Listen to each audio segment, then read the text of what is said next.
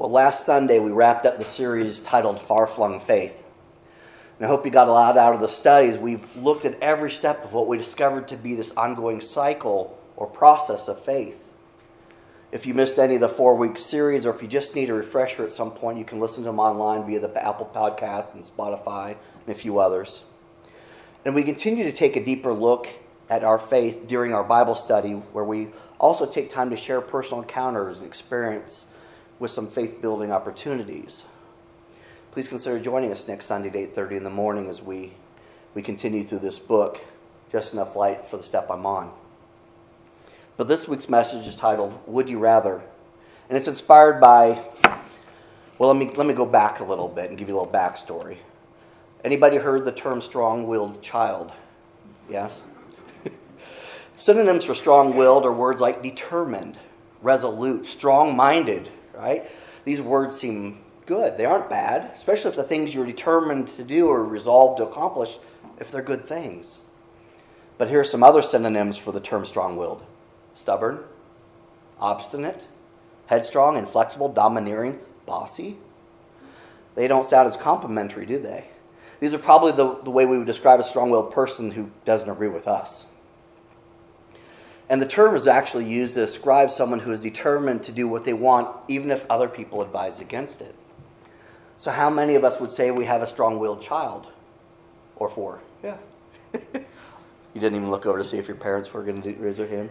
I'm not going to tell you what they did. How many of us would say that maybe we were a strong-willed child? Yeah, get your hand up. I know you. I know your mother.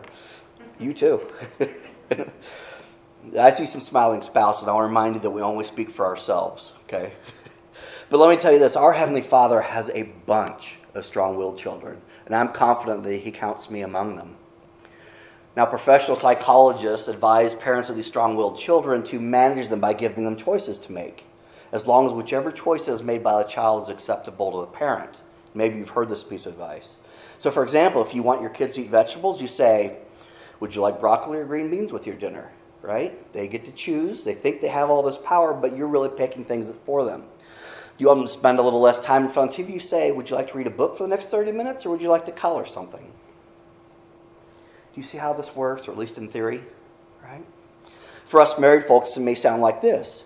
Would you like to take the trash out now, or after I get mad at you for not taking it out now? I see the spouses smiling or now nodding. So yeah. These same psychologists advise us you don't punish for making bad decisions. You just allow the consequences. Your child doesn't want to do their homework? Well, sending them to the room may not bother them at all. In fact, maybe that's what they prefer. But not being allowed to participate in sports or social activity they're interested in because their grades disqualified them, that's a consequence. The difference is that the consequence is directly related to the offense. God, the just judge that He is, doesn't necessarily punish us, okay? But He does allow us to face the consequences for our sins. And some of these can be pretty harsh. So I think we all agree that God has a bunch of strong-willed children. They're running around the earth, and in fact, this isn't a new problem. And we'll talk about this in a few minutes. But I looked it up. It's estimated that there have been 108 billion members of the human race born in the world. I don't know how they can calculate that, but ever in the face of the world, there have been 108 billion people. And that's a lot of free-willed, independent thinkers that generally rather have control over everything than to concede control over anything, right? It's a lot of us. So this morning, we're going to take a look at the lessons we can learn from God as He managed the craziness that we've fostered in this world that He's created. We're going to look at the choices that we are free to make and the blessings, or consequences, that we face as a result of our choices. We're also going to look at a few of our favorite characters from the Bible and what they did with the opportunities that they had to make and how God responded to these. And next week in a message titled The Rule of Life, we're going to dive a little deeper in the commandments that God the Father has laid out for us and why He'd do such a thing as give us rules. But first, let's have a little fun. This is the audience participation part. Sometimes you're lucky and you get a candy. Sometimes you get picked on. This is a pick-on week. I need 3 volunteers. You don't have to come up front. You don't have to confess your sins. I mean, unless you want to. This is that place. But you don't have to. So just 3 hands real quick. All right, Heather. All right, Becky. Al. Okay. In no particular order. but we'll start with Heather. Would you rather have a dog that has a cat's personality or a cat with a dog's personality? Don't overthink it. A cat with a dog's personality. Okay. Would you rather have chocolate taste like broccoli or broccoli taste like chocolate? Broccoli tastes like chocolate. Your turn's coming.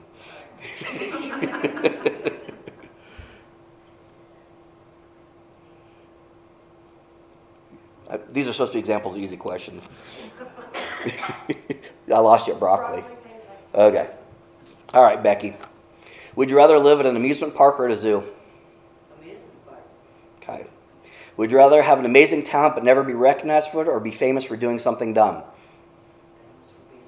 Thanks for being All right, Al. Would you rather be the funniest person in the room or the smartest person in the room? Smart. Smartest. Would you rather have free Wi-Fi everywhere you go or free coffee everywhere you go? Free coffee. Free. Anybody surprised by any of the answers you heard? Not really? Okay.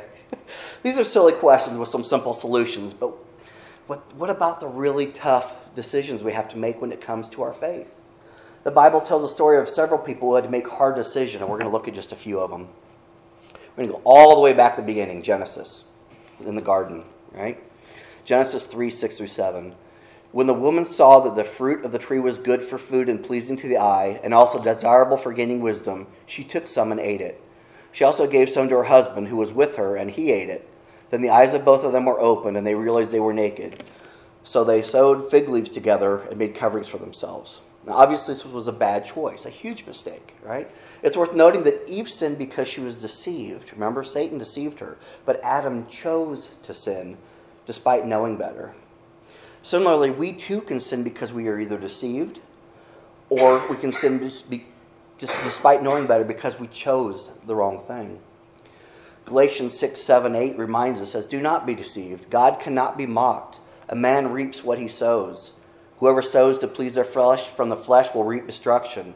Whoever sows to please the Spirit from the Spirit will reap eternal life." You see, there's consequences for the choices we make. How about Joshua? And this is from the morning scripture that Sherry read, Joshua 24:15.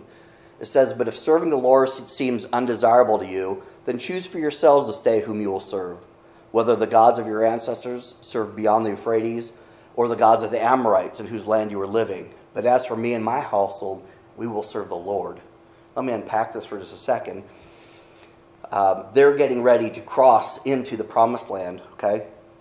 And he's saying, you can worship the gods of your ancestors beyond the Euphrates. You know where we came from. You can go back to your old ways. Or the gods of the Amorites whose land you're living. So you can do the ways of the world. And we talked about this last week, right? Don't be transformed by the world. Be renewed, right? Or be transformed by the renewing of your mind. Don't conform to the world. It's like that. We've come this far. Don't go back to that. And where we're at is just a benchmark on our way to where we're going. Don't be like that because you can do what you want. But as for me, we're going to serve the Lord. Sometimes we make bad choices and suffer the consequences, but many of these times, our gracious God blesses us and delivers from our own choices. Joshua led the Israelites into the promised land, but first he paused to give credit to the one who made it possible. You heard that in his words. He reminded them that it was God that had delivered them many times, even though they did not deserve it. He challenged them to make a choice for whom they were going to serve, and then he professed his choice. That's an example of being strong-willed. Strong-willed is not bad. He was resolute, right? He was determined to be a follower of God and to put God first, not just in his life, but his family's. Also, we can be a good example. Proverbs 3:31 through 32. It says, "Do not envy the violent or choose any of their ways, for the Lord detests the perverse, but takes the upright in his confidence." We often blame our children's poor decisions and bad behaviors on them getting in the wrong crowd. Anybody said that? Kids just running around with the wrong people right now. Sometimes we make excuses for ourselves when we do the same. Oh, my coworker's a little bit, sketchy. And while this is certainly possible, if we're completely honest, we soon discover that our child, or maybe it's us, have become the wrong crowd. It's not the people they're hanging around with. They're doing the same thing. So lead by example. Another example, Judas. And this is corrupt thinking leads to bad choices. Okay? Matthew 27, 3 through 5. When Judas, who betrayed him, saw that Jesus was condemned, he was seized with remorse and returned the 30 pieces of silver to the chief priests and the elders. I have sinned, he said, for I have betrayed innocent blood. And they said, what is this? Or what is that to us? That's your responsibility. He's saying, it's not, look, you did it, not us. So Judas threw the money in the temple and left, and he went away and hanged himself. Now it's evident from Scripture that the choices Judas made, even before he betrayed the Lord, reflected his corrupt thinking that was based on his own desires at the expense of others. Sadly, like Judas, many people come to the realization that they have sinned, but their judgment has become so altered that the choices they make can even lead to their demise. In his case, physical demise. Judas's consequences were the overwhelming guilt and remorse that he felt. God, likely brokenhearted by the decision Judas had made, God didn't find pleasure in this whatsoever. But he used the opportunity to place the sins of the world on his sinless son's shoulders as he died on the cross, leading to the atonement of our sins. God can use everything for his good purposes. There's no way he would want one of his son's followers to betray him. But he said, if that's the choice you're going to make, then here's the consequences for you. But here's how I'm going to use it for the good of all people. And today we have salvation. How about Timothy? Now, I love the letters of Paul. Paul had a young friend named Timothy, and he wrote several letters to Timothy. And Timothy was very young, and there's a lot of good information there. If you think you've got a child or a young person in life that really wants to go make a difference for Christ, and they just think that they're young and unqualified, there's some good advice that Paul has for him. But in 2 Timothy 4, 1 through 5, I'll read this. This is a letter again to Timothy from Paul. It says, in the presence of God and of Jesus Christ, who will judge the living and the dead. Well, how's that for a powerful intro, right? And in view of his appearing in his kingdom, I give you this charge. I have this image of this wind-up, like getting the ball ready to throw. He's like, okay, in the presence of God and Christ Jesus, who will judge the living and the dead, in the view of his appearing kingdom, I give you this. And then here comes the pitch. And he says, preach the word.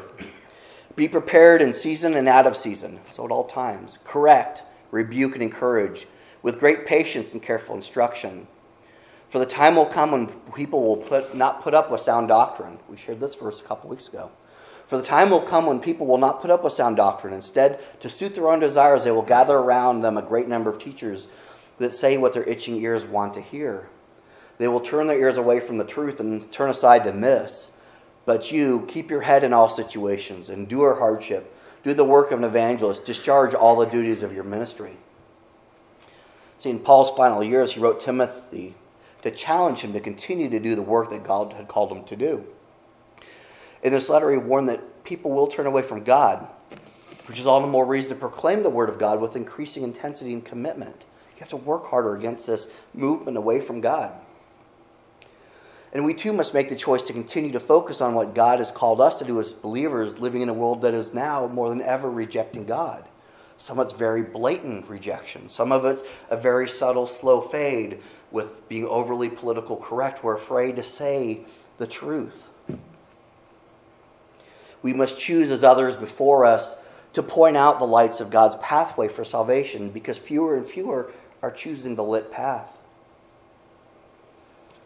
Now, the Bible also tells stories of several people who made bad decisions, and I'm going to point out just some of the good guys who made bad choices. Can't do that without thinking of David. David is described in the Bible as a man after God's own heart, right? The greatest king. But he still wasn't perfect. And while we know that he loved God and pursued him, he had a share of faulty decision-making. And I'm not going to read every verse, but 2 Samuel chapters 11 and 12 give a lot of this history of David. First, we read David staying home when he should be out with his army. Okay. Next, we read that giving in to lust and sexual drive, committing adultery with a woman married to one of his loyal warriors. And after that, he tried to escape accountability by plotting to have the woman be with her own husband, but failed. And what's interesting was because his husband, Uriah, he was pulled out of battle where his friends and the other people he was serving with were out in the field and dealing with all that, and he was back in this lavish palace and could go home to his own wife, as David told him to do. And David found out the next morning he had slept there with the slaves, with the servants, because he didn't feel worthy to go home when all of his friends and brothers were out fighting and in the trenches. But eventually he plotted to have the woman's husband killed in battle just to cover his sin. David thought he'd get away with murder and adultery, but he was wrong. See, God confronted him through a prophet, and though he was unrepentant at first, he did eventually yield. And it's from King David's lineage that we have our Savior, Jesus Christ. Now there's Solomon, who was David's son and the wisest king who ever lived. But he also made wrong decisions. And despite his supernatural wisdom described in the Bible, Solomon married wrong women. In fact, he didn't marry one wrong woman. He married so many ungodly women that they turned him away from God. 1 Kings 11, 1-3 tells us, "But King Solomon loved many foreign women, as well as the daughter of Pharaoh, women of the Moabites, Ammonites, Edomites, Sidonites, and Hittites, from the nations whom the Lord had said to the children of Israel, 'You shall not intermarry with them, nor they with you. Surely they will turn away your hearts after their gods.' Solomon clung to these in love, and he had 700 wives, princesses, and 300 concubines, and his wives turned away his heart." Solomon was blessed with riches and supernatural wisdom, all right, but he did not exercise even the slightest hint of godly wisdom in choosing who to marry. Now, apparently Solomon realized his grave mistake and also realized what he lacked, and he did all of this. From Proverbs 9:10, "The fear of the Lord is the beginning of wisdom, and the knowledge of the Holy One is understanding." When you seek answers from the Lord in times of decisions, He'll guide your steps, or He'll make some very obvious, or He'll close the door. And sometimes that's hard when you're trying to make a decision to say, "God, close the door for me," because you so badly want that job, that relationship, that diagnosis, whatever it is, and say, "God, I just want this." But what if God's got something better for you? Isn't it a more faithful prayer to say, "God, your will, not mine, be done"? And that is so hard. These are such risky prayers. And this last one, Rehoboam, he was the son of Solomon. So now we've got a lineage, David and David's son Solomon, now Rehoboam, who's Solomon's son. So bad choices are examples, right? But he never had his father's wisdom. He made the mistake of listening to childhood friends instead of the nation's elders. These young friends of his gave him wicked counsel, yet he listened to them anyway. And that should teach us to surround ourselves with the right friends and right influences. This is going back to the bad crowds part. But I want you to note two things about these men. First, God continued to use them despite their mistakes. Second, and this is the big deal, so listen close, He continued to love them despite their mistakes, just like He does us. My friends, consider the mistakes and poor choices you've made in your life, but don't dwell on them. They are forgivable. If you've asked God for His grace and forgiveness, it has been covered in full by the sacrifice on the cross. If you have not yet asked for forgiveness in one or more of these dark corners of your life, I challenge you to choose to do so today. Now, the same psychologists that gave the advice of offering choices to strong-willed children give additional counsel in dealing with them. They say use positive reinforcement. See, God loves to lavish us with blessings. He'd much rather catch you doing something right and honor you for your obedience than to watch you struggle with sin, anxiety, or fear. They say pick your battles. Now don't be fooled. God sees everything you do, you say, you think, everything. Don't trick yourself into believing it because you weren't immediately struck with a bolt of lightning from heaven that you got away with anything, or that there won't be consequences. God picks His battles. Third, walk the walk. Let's be an example. Now God sent His Son to live and walk among us, not to condemn, but to save us. He is also as our example of how to live and act, not just for ourselves, but how to live and act in response to other people. We learn to walk the walk by studying His life and teachings and then applying these to our own lives. And lastly, give choices. And we talked about this. God blessed us with free will and the freedom to make choices. We live in a country that fosters this belief, but the Apostle Paul charges us and offers this warning in Galatians 5:13. You, my brothers and sisters, were called to be free, but do not use your freedom to indulge in the flesh. Rather serve one another humbly in love. Now, I began this message with this question, would you rather? So let me conclude with this question. God asks, would you rather trust me or try to make it on your own and be responsible for the choices you make? God asks, would you rather worry about everything because you can't control anything, or worry about nothing because you know that I am in control? And God asks, would you rather have an eternity in heaven or experience just a few years of superficial pleasure now. And God asks, would you rather believe that this is all there is, or rest in my promise that I have a purpose for you that will bring you blessings, comfort, peace, and joy? So my friends, if you have not made the choice to follow Jesus, or if you feel that you need to declare your decision again, I want to hear from you. God, like any good father, wants you to make the right choices, and he simply stands ready with his arms open to receive you. So don't choose to wait another day. Let's pray.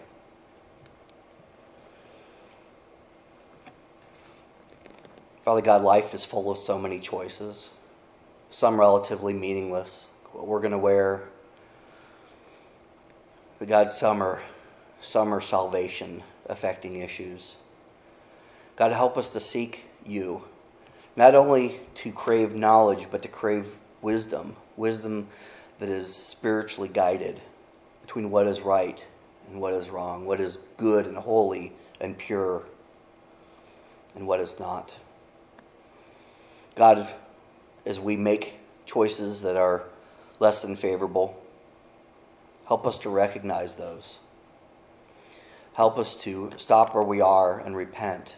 And that word means to literally do a 180, to stop and reverse ourselves, to find our ways back, to speak words of apology, ask for forgiveness from you. And God, help us to rest in knowing that you've got everything in your control. And although you allow some things to happen, and although we are in a fallen world that is subject to many things that are less than wonderful, God, you still are in control. Help us to seek you in all situations and to thank you in all situations, to pray without ceasing. God, as always, I want to pray for the empty places in the pew this morning, that you continue to fill them with people seeking you, seeking fellowship with Christians. God, I thank you for this building, these grounds, so beautiful. All those who were a part of building this church and this community, who gave their time and energy and gifts over many years, almost 40 years now. And I thank you in advance for those who come later. May this place always be the warm, welcoming, inviting, safe place to meet with you. God, I ask your forgiveness over all of our sins. I ask for your intervention where we need someone to step in and get us on the right path, to identify where we're falling short of your expectations. God, help us as the strong-willed children we are to make good choices that honor you, to use our stubbornness and our resolution, our resolve to do things that are worthy of your blessing. We give this all to you. Amen.